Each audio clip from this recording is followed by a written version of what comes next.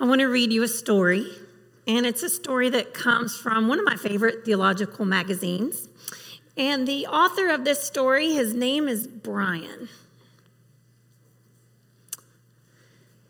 We're walking through the park, and my 5-year-old asked me, "Where's God?" I'm not sure what sparks his question. A leaf falling from its branch, the chimes by the wind, a cat that curls up its back and stares at us as we pass. "Where's God?" he asked again. I take his face in my hands and I tell him to look at me. God is in my face, and God is in your face. And look at your hands. God is in your hands. Look at the stick you've been carrying. God is in that stick. God's a stick. You're God? Am I God? God is me? He asked. Well, no, not at all. God is not you or me or that tree exactly. I can tell as a father I'm beginning to dig a hole for myself.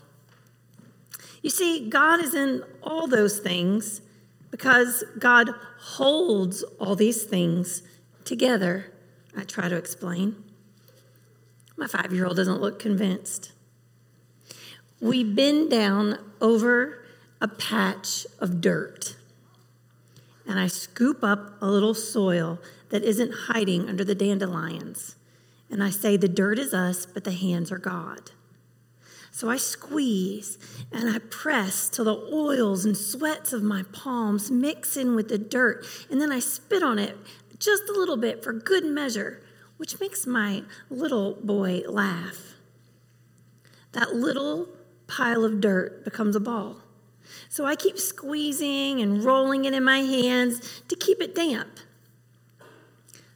I am in this ball because part of me is in it. But the dirt isn't the same thing as me. I'm not the same as dirt, but it has a part of me, so it stays a ball because I keep giving it something of myself. I keep giving parts of myself because I want it to be. And I want it to be because I love it. He takes his hands out and he says, "Can I hold it now? Can I be God now?" To talk about God, maybe we don't need more words. Maybe we just need a few words to describe what it's like to play in the dirt. On Ash Wednesday, that's actually the exact day that Lent begins. And on Ash Wednesday, we literally put dirt on our foreheads. We take the palms from last year that the children wave, we burn them down to ash, mix a little oil, and we impose the dirt on our foreheads. And whoever imposes the ashes says, "Remember, you are dust, and to dust you will return, so repent and believe in the gospel." Fundamentally, we're made from the earth. And one day we'll return to it. And it's what happens in the middle that's the most important. Symbolically, we're in the middle of what happens between Ash Wednesday and Easter morning. And what happens is very important. Because Lent is that season of discipline. It's that season of self-examination. It's a season of temptation. It's a season to deepen our faith. From where I'm from, though, it's a season of dirt. Where I'm from, everybody knows whether they went to church or not, everybody knows to play in the garden. Every Ash Wednesday, everybody I knew would run outside and plant bulbs. And then on Good Friday, everybody I knew planted tomatoes. That was the cycle. And it's what we did in the dirt, in our yards, in the earth, that made Easter morning and what followed beautiful. And I have to tell you, I have great memories of playing in the dirt. There was something about it. It was refreshing. It was renewing. I have beautiful memories of being with people I love while my jeans and my knees were getting dirty. When I would sink my hands into the soil and break it up or dig a hole or make room for something else. It felt good. It felt renewing. There's a reason for that. We literally were made to take care of the earth. Genesis 2 says this.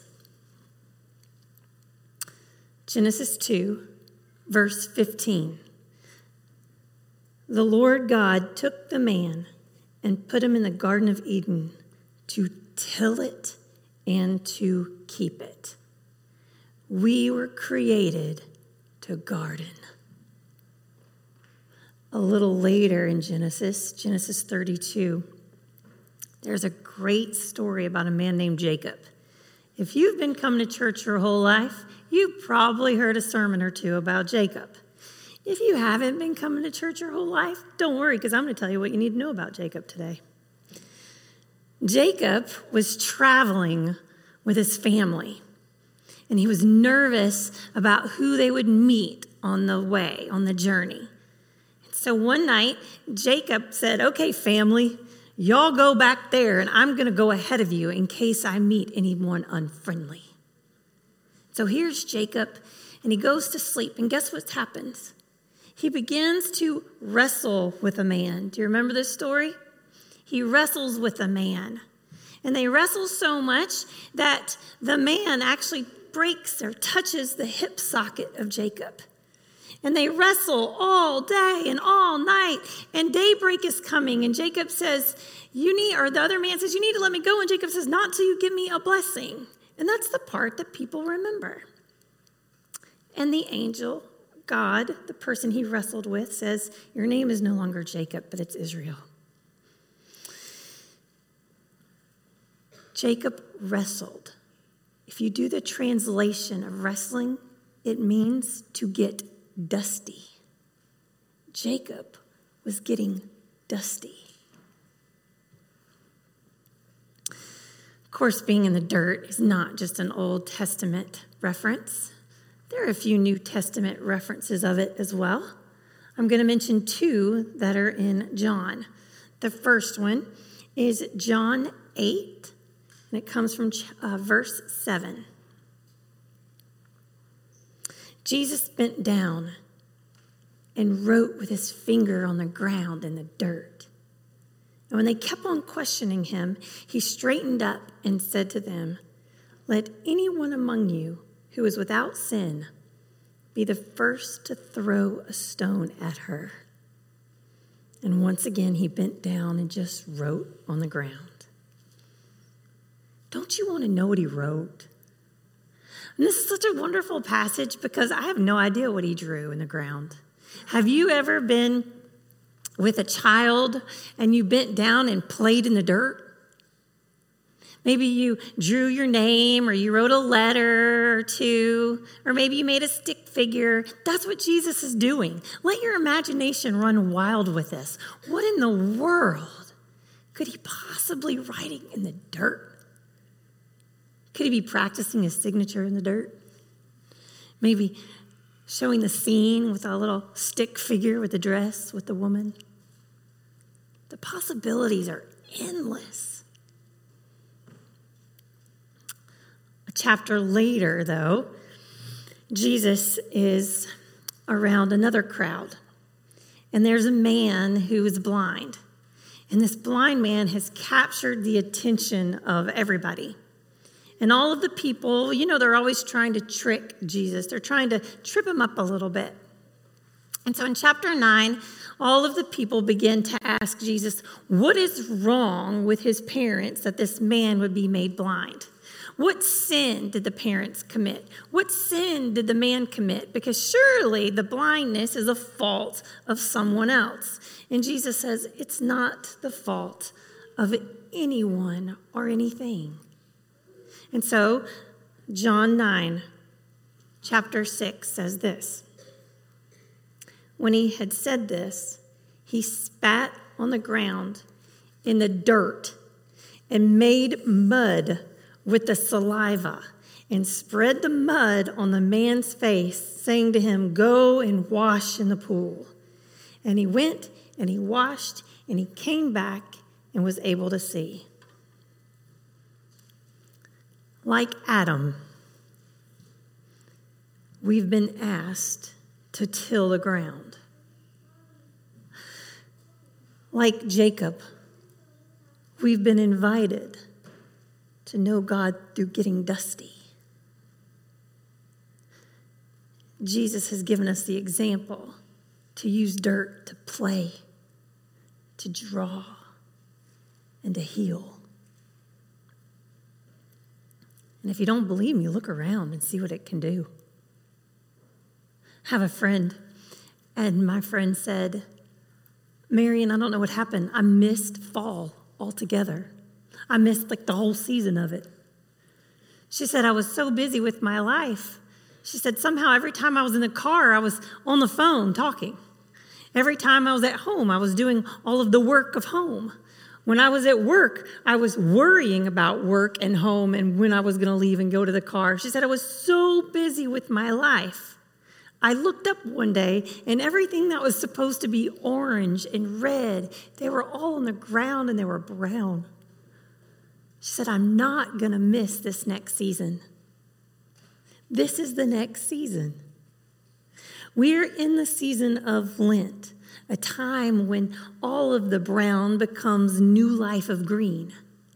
We're in the season where things that we think are dead can be brought back to life. We're in the season of whatever work we do right now can possibly bear fruit later. I've invited Lauren Murphy to join me today. Lauren is the brains behind what we call our giving garden. In the fall of 2019, Lauren said, "Hey, let's make a garden." And we were like, "Okay." And by spring of 2020, believe it or not, the garden that Lauren visioned was actually providing food when there was none. Somehow a vision of what can be done in the dirt and taking care of the dirt led to fruit and carrots and cucamelons and tomatoes.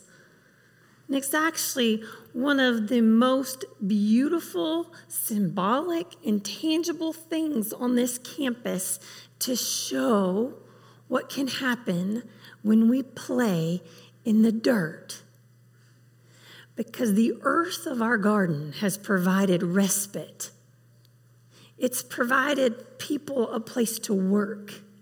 It's provided a place for people to get to know one another. And it's provided a place for us to feed. Because in 2019, when Lauren said, "Let's make a garden," it was never Lauren's intention to do it alone. She couldn't till the ground and plant the ground and care for the ground and harvest the ground by herself. There have been hundreds of people now a part of our garden. And that's really what's the most renewing about it. That's really what's important. It's the relationships that the dirt has provided. And so while we think about the earth as our greatest resource, maybe it's the resource of the relationships through the dirt that is the greatest. Adam was never in the garden alone. We know that. Jacob wasn't in the field alone. We know that. And Jesus was always around people in the crowds when he taught his lessons.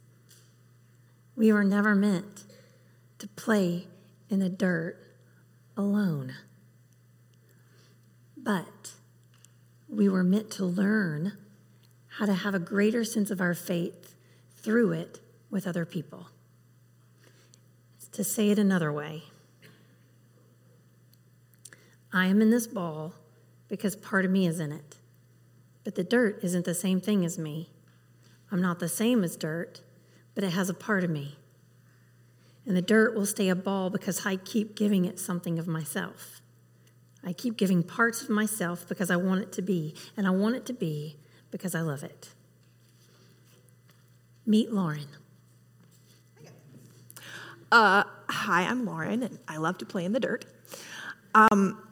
For me, the garden is a really big way that I experience God. I actually don't have enough time to tell you all of the ways that I experience God through gardening. I just could kind of ramble about it. But yes, I enjoy putting down my dinging phone, getting away from the to-do list of my life, and working with my hands to join God in his creation. I wasn't like raised on a farm or anything. It was more like I don't know, I think I was probably with my mom at Home Depot or something, and, we were looking she probably wanted roses or hydrangeas or something, and then I saw, like, the food section with the, like, tomato plants, and I was like, wait, like, we can do that? And since then, I've been so fascinated at the idea that we can grow our own food. I think nowadays, if you grow up in the suburbs and you go to the grocery store to get your food, sometimes it's easy to get a bit separated from what nourishes us. But learning how food grows has created in me such love, respect, and admiration for God's creation. God created this perfect, beautiful system to not only create our food, but to clean, steward, and decorate this planet. The system of soil, plants, and insects was created by God to be perfectly balanced. And you know what's amazing? We are invited to join in that process. It will happen with or without us, but by joining, we can experience joy in learning, nurturing growth, creating beauty, and finally, nourishing ourselves with a delicious meal. Remember what Mufasa said in The Lion King? He said, "Everything you see exists together in a delicate balance. As king, you need to understand that balance and respect all the creatures, from the crawling ant to the leaping antelope." "But Dad, don't we eat the antelope?" "Yes, Simba, but let me explain. When we die, our bodies become the grass, and the antelope eat the grass, and so we are all connected in the great circle of life." This makes me think of composting. Does anyone here compost? Anybody compost? No? Okay. Composting is the act of taking your yard clippings and kitchen scraps, mixing them together, and waiting for them to decompose and form the perfect fertilizer for your plants. God literally created a world where our waste becomes fuel for more growth. It's the original recycling system. The forest floor acts this way. The leaves fall. No one rakes them up. They mulch the ground for the winter, they create a blanket for the insects, and they decompose into beautiful soil feeding the trees.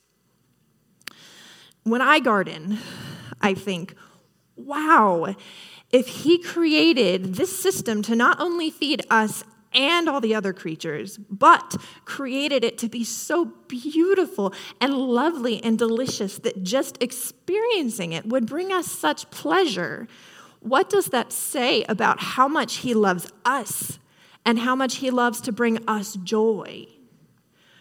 When I garden, I witness the multiplication of seeds, that a single seed will grow dozens of fruits, each fruit containing hundreds of seeds.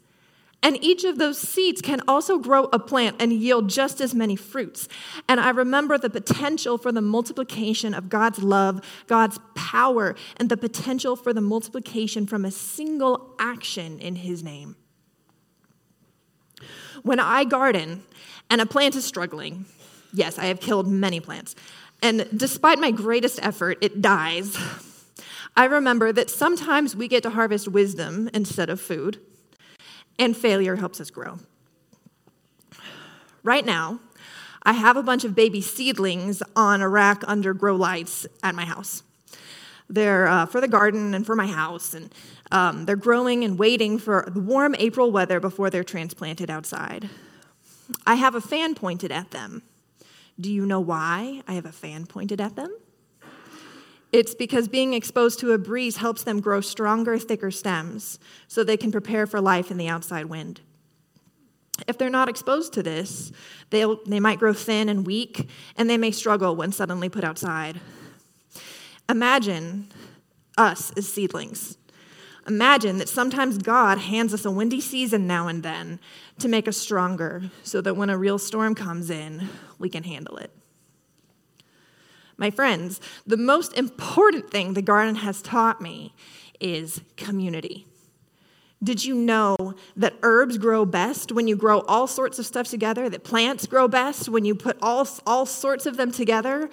Herbs can repel insects with their strong scents, and some flowers, like nasturtium and milkweed, can bring in pollinators to help pollinate the fruits and the vegetables and also serve as trap crops to keep the bad bugs away from the crops. Did you know that beans will store nitrogen from the air in their roots to restore the soil? And God created us just like the garden. We do better when there is all sorts of us together. Ever since I said, hey, Shauna, what if we started a garden here? God has shown me endlessly how he yearns for us to come together and put our hands in the soil. The work to create the Giving Garden required much thought and planning, yes, but God ensured that the way was cleared for the garden at every turn. He put the community in place to build the beds, start the plants, turn the compost, donate supplies, and all that was needed to get the food in the hands of those who need it, just in time for a global pandemic, which none of us ever could have predicted. Suddenly, there we were in our very first season, and the world seemed to be collapsing around us, but we could still go to the garden because it was outside, and we could work separately, and we could provide food for those in need. And can you imagine how therapeutic that was for me and the other volunteers to be able to do something in that time where we all felt out of control? And for us to get outside and handle something when everything felt so unmanageable. Then came a time of inflation when family budgets were tighter than ever, and God used our community to provide that nourishment to families in need. People of all ages, all backgrounds, all abilities help in the garden in one way or another. Volunteers with better backs do tougher work. Others who struggle with a regular commitment due to their busy family life pop in and help harvest now and then during the summer. We grow best when there's all sorts of us together.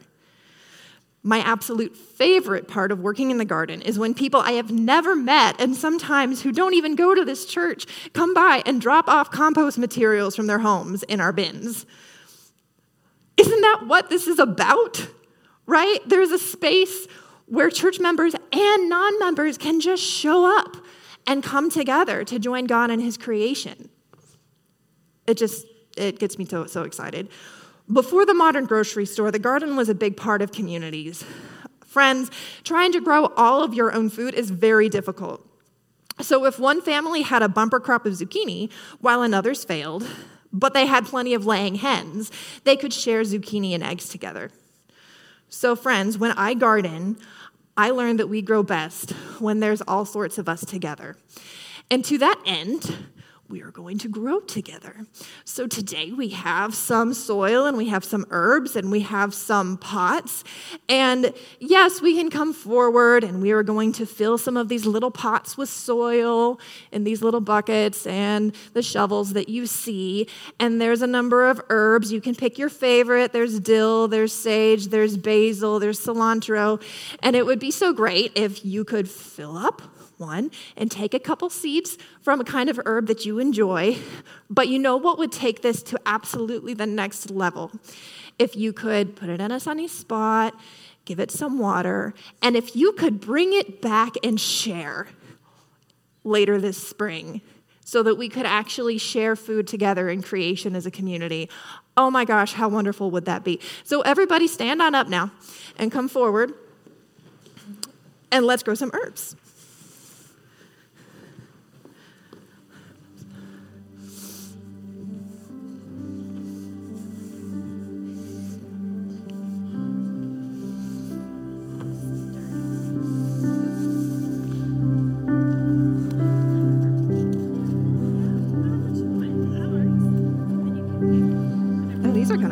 don't they?